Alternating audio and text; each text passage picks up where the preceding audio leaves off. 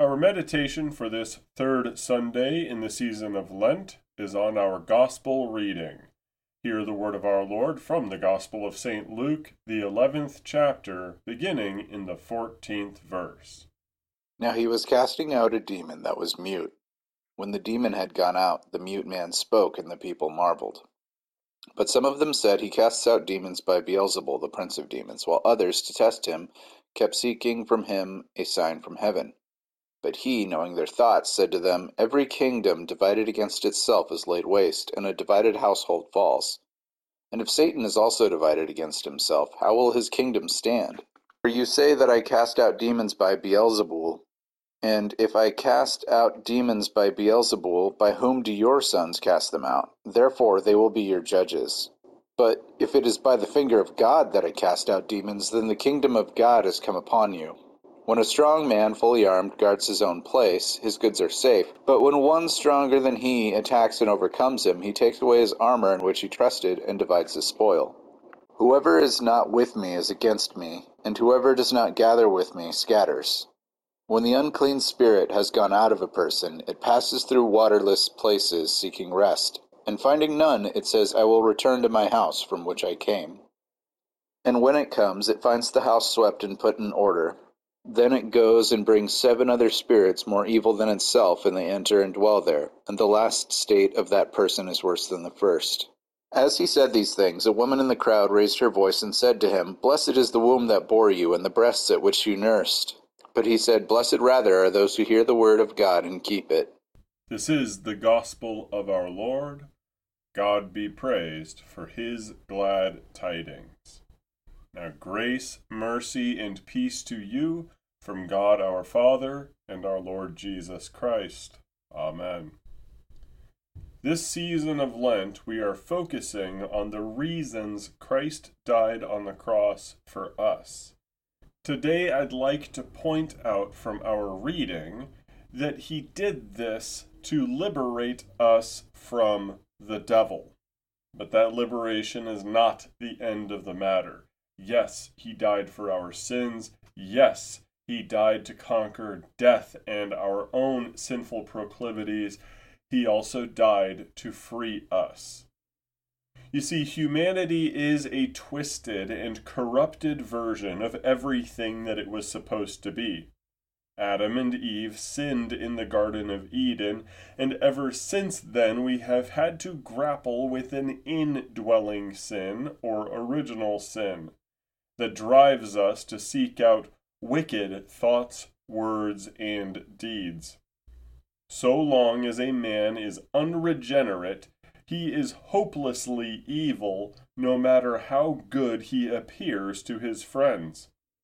Lutherans know this, and we know that even a baptized believer has to wrestle with his sinful nature and confess his misdeeds as the Holy Spirit gradually improves his character through the process of sanctification.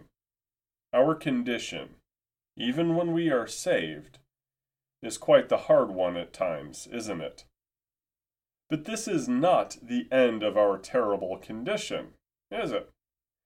When the fall of man happened in Eden, humanity was reduced in status and freedom to the point of being a slave. And every slave has a master. In the case of unregenerate sinners, each one has at least 3 masters. Yes, being a sinner, he is a slave to his own flesh or his sin. I don't care how good you think your atheist neighbor is, he is a slave to his sin.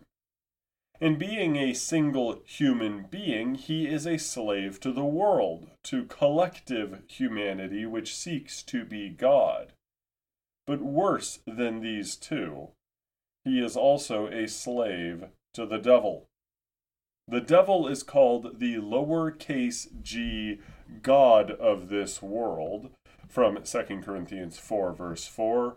He's called that for a reason. He is the established ruler of the earth ever since the fall, John 12, verse 31. There is not a single non-believer who is not in some way, shape, or form a worshiper and slave of the devil. And not a single one of them will rebel against the devil on his own. Even if some people think they can, Satan is capable of blinding their minds and making them forget that they were ever going to question him. Beloved, he is the Pied Piper leading countless souls to hell, and non-believers cannot lift a finger to change that. Never, ever, ever forget that the devil is real and he hates you because you do not belong to him. And even if you did, he would still hate you. But since you belong to Christ, he hates you more. Again, no human being has a choice in this matter.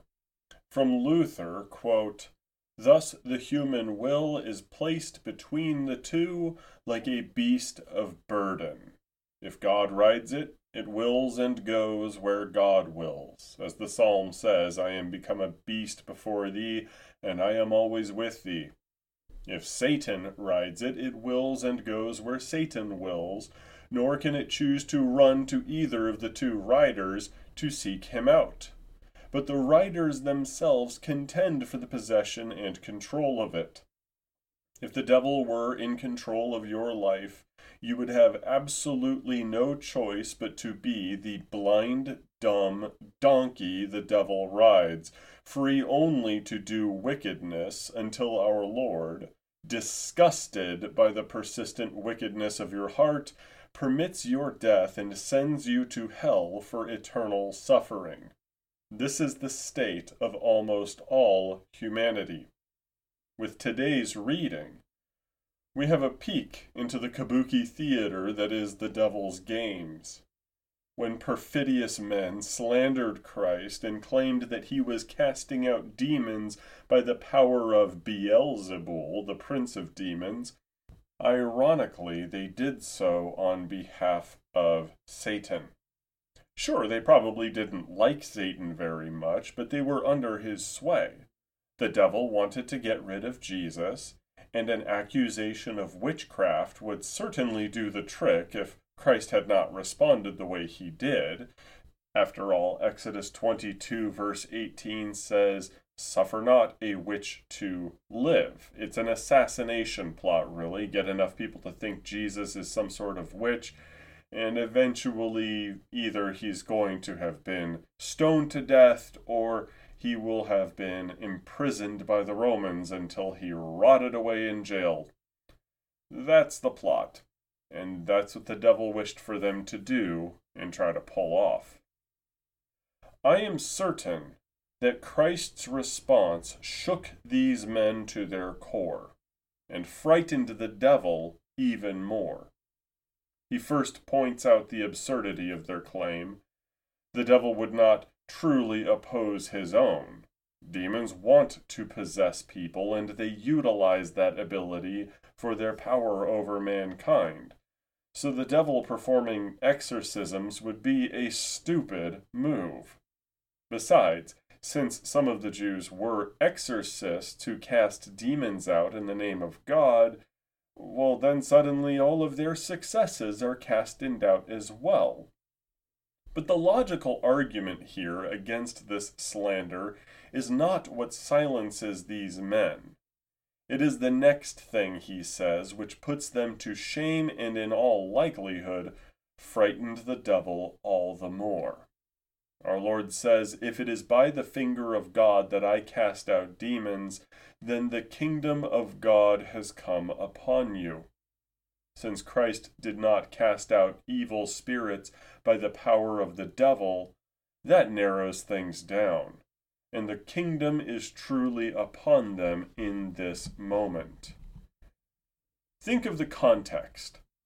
If the kingdom of God is coming while these exorcisms are occurring, then the kingdom of God is forcing the kingdom of the devil to retreat.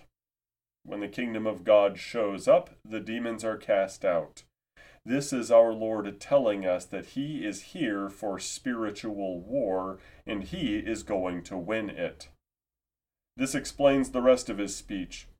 Christ tells the crowd of a strong man, fully armed, certainly someone with his ramparts manned and his sword sharpened can fight, leading to safety for his home, but that safety is easily taken away the moment a more powerful man arrives.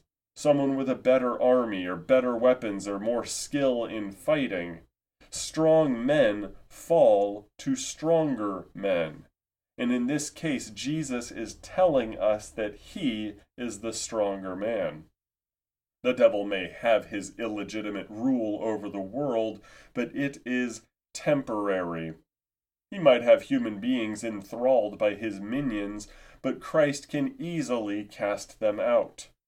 When he speaks about a stronger man overcoming another and taking away his possessions, think of this as the moment when it is declared, "There is a new sheriff in town."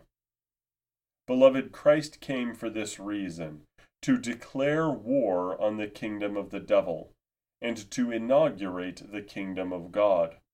Satan may have power over the vast bulk of humanity, but from the beginning everyone belonged to God.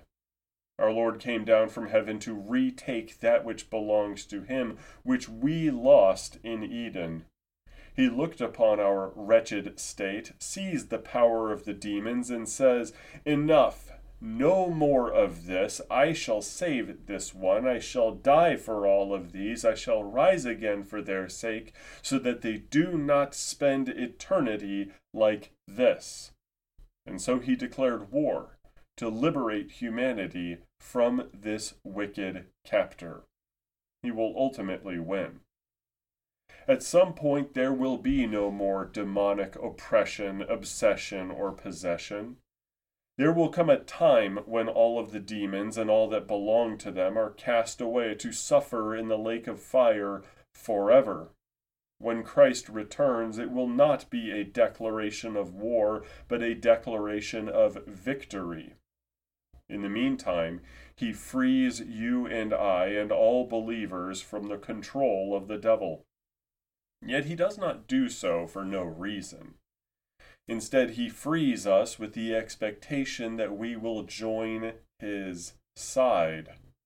When the word is brought to our ears and sown in our hearts, and we are born anew in baptism, we would be absolute fools to say, "Well, that was very nice, Jesus. Now I shall go back to my old ways and live life on my own terms, but happier." We cannot do this. We cannot discard Christ as someone who merely did a favor for us that one time. You see, he says, "Whoever is not with me is against me, and whoever does not gather with me scatters." In Mark 9, verse 40, he says the inverse, "The one who is not against us is for us." In other words, you cannot discard Christ or ignore him. You will either be for him or against him. Those who are freed from demonic control and enlightened with the knowledge that Jesus is the Christ, our only hope of salvation, they are thus faced with a choice. Do you gather around him and stick close to your deliverer? Or do you go back to your previous ways of living and scatter? Whose side are you on?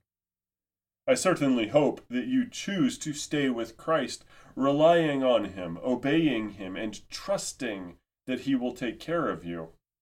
If you shall not, he warns you, and I, that to go off and do our own things only invites more and worse demons into our lives. We may enjoy a bit of peace now, but our house, our heart, is empty, unoccupied, ripe for the taking. Beloved, do not put yourself at risk. Now is the time to say, "I belong to Jesus. He dwells here." Now is the time to hear the word of God and keep it, as our Savior says, that we may be blessed with the protection that he offers. Now is the time to recognize that you and I are not alone if we gather around Christ, and that if we do, we are under His protection.